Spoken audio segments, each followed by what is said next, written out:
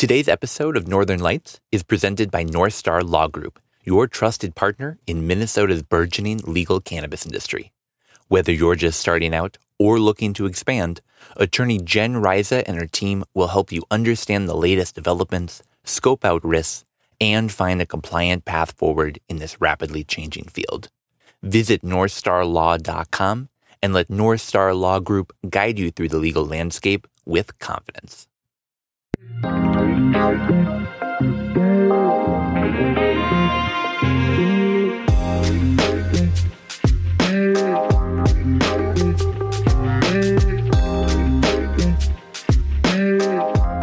Well, hello there, everyone.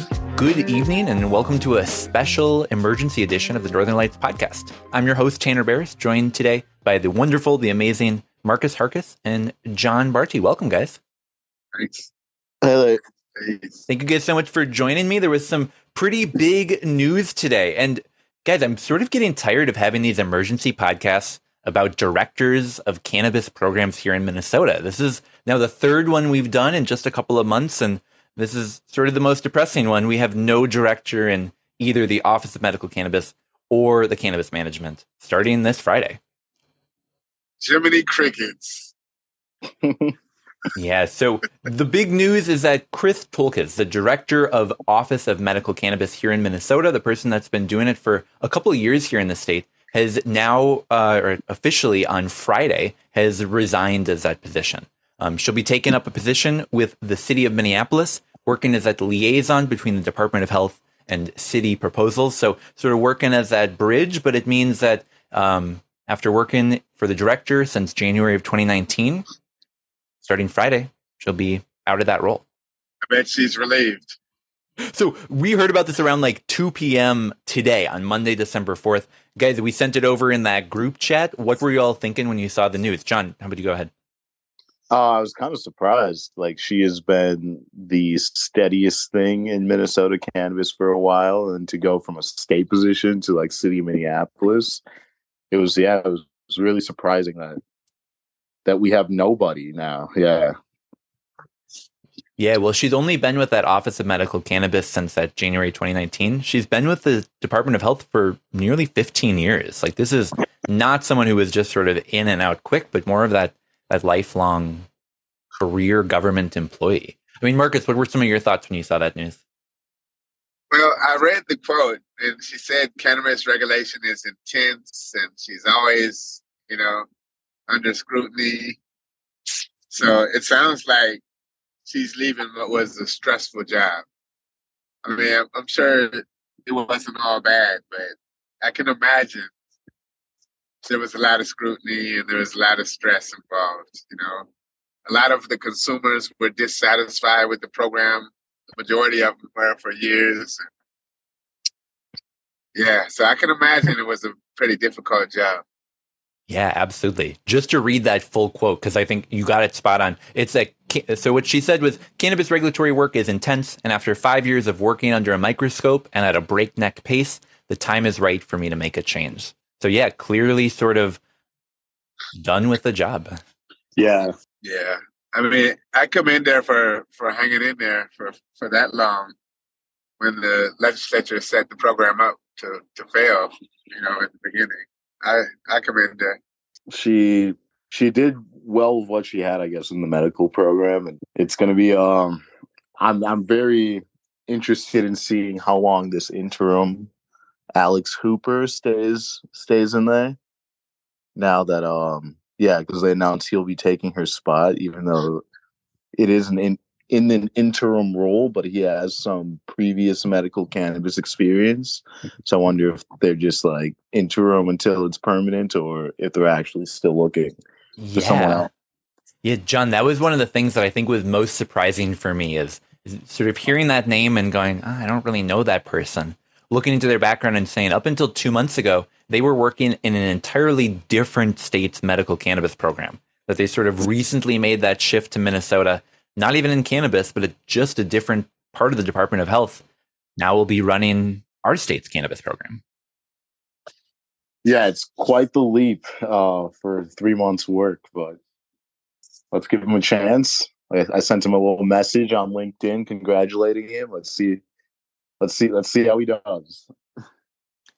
You know, I want to see how well the medical cannabis program does once adult use cannabis is legal. You know, once people can buy and sell, you know, traditional cannabis products without having to jump through all the hoops. I feel like the medical program is going to suffer. They added a medical delivery service recently, so like they're still tinkering with the system we got, but it will be super interesting to see how these companies will survive a full legalization. Mm-hmm.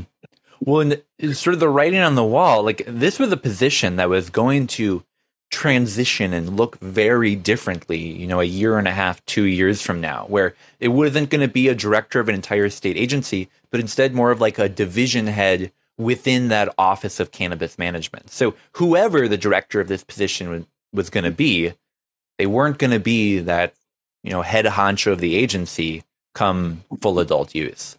So I think it's interesting to see sort of someone come in with that mindset of, I'm only going to have this job as a director for X number of months before this role just sort of disappears, or at least transitions to looking very differently than it does today.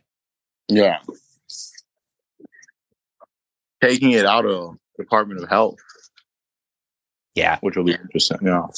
Yeah. Entirely breaking it off for the first time since our medical cannabis program was set up nearly a decade ago. I get it's not yet there, but by the time these adult use stores open, it will be right around a decade since we've had medical cannabis. And I really do believe that this will be a next big chapter. And what that looks like for medical patients, I think we're still waiting to see. I bet the Department of Health is looking forward to the day when they don't have to worry about cannabis regulation. Oh, yeah. I think when the Department of Health no longer has to really hear that word of low potency hemp edible, I'm sure many people over there will be pretty happy. Yeah. So let's talk about, I mean, I'm curious to get some of your guys' thoughts on what the next chapter will look like. We sort of know that interim person. We don't know a ton about Mr. Hooper. Still more to come on that. But what do we know about those next couple of steps? Obviously, that rulemaking process is going to continue on that adult use side. How that will impact medical, I guess, still waiting to come. So I sort of asked a question without having a clear answer, because what do we know? It's, well, not much. Nothing, yeah. It's a big... Well, we do know that... I'm sorry. No, go ahead. No, I was going to say, we do know that the OCM they hired I think it's a director of regulatory officer or compliance. But they're chief regulatory officer. Chief regulatory officer, I think is the title. Yep. So they are making strides to stand up the OCM, the Office of Cannabis Management, for people who don't know the initials.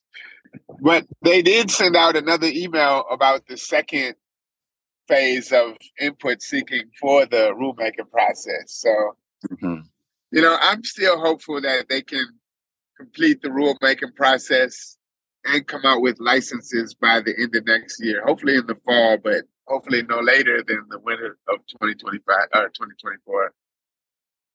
Yeah. So, I mean, I don't know when they're going to announce the OCM director position.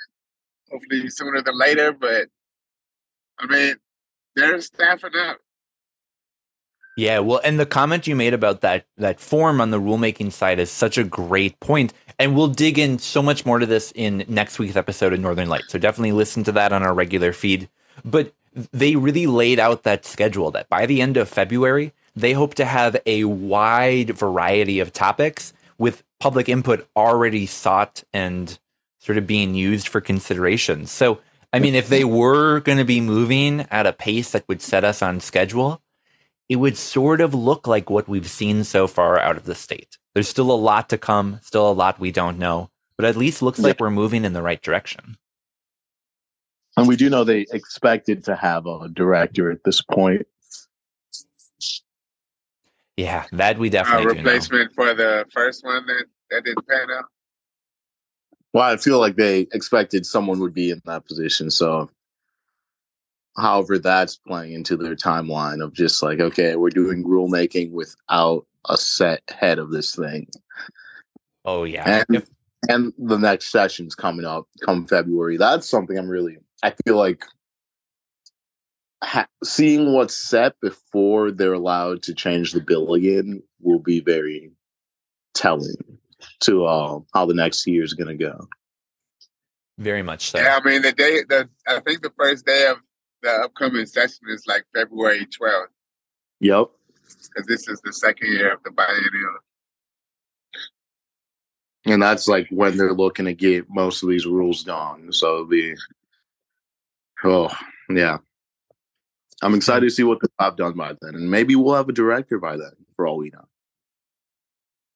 Let's hope it's somebody who is friendly to the industry. Mm-hmm. Yeah, we've got sure a lot of emergency podcasts coming up in the future whenever they name not just one, but two directors of cannabis here in Minnesota.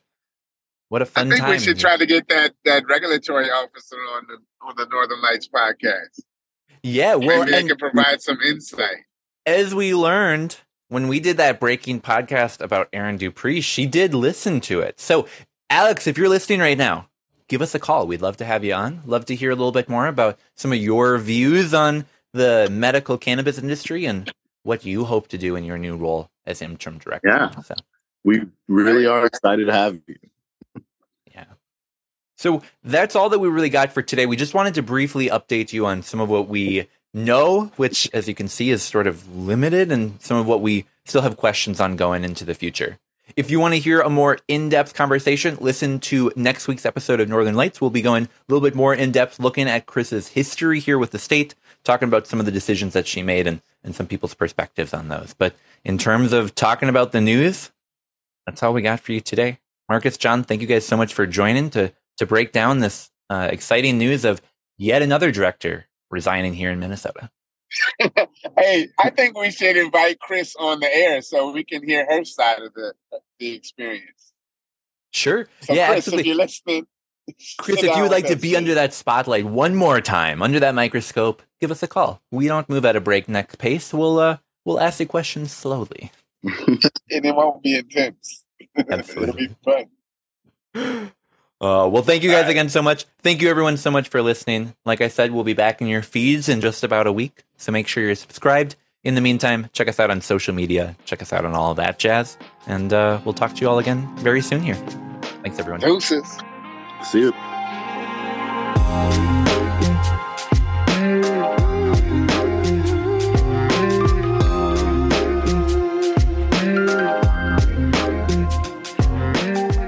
Northern Lights is a Minnesota Cannabis College production. This episode was produced by me, Tanner Barris, and by my co-hosts Marcus Sarkis and John Bart. Production assistance from Shayna Payton. Today's episode is presented by North Star Law Group, your trusted partner in Minnesota's burgeoning legal cannabis industry. The information provided in this podcast does not and is not intended to constitute legal advice, but is instead for general information purposes only. Information shared may not constitute the most up-to-date or other legal information. Who knows? Someone else may resign. The views and opinions expressed are those of the speakers and do not necessarily reflect those of the Minnesota Cannabis College. Please listen responsibly.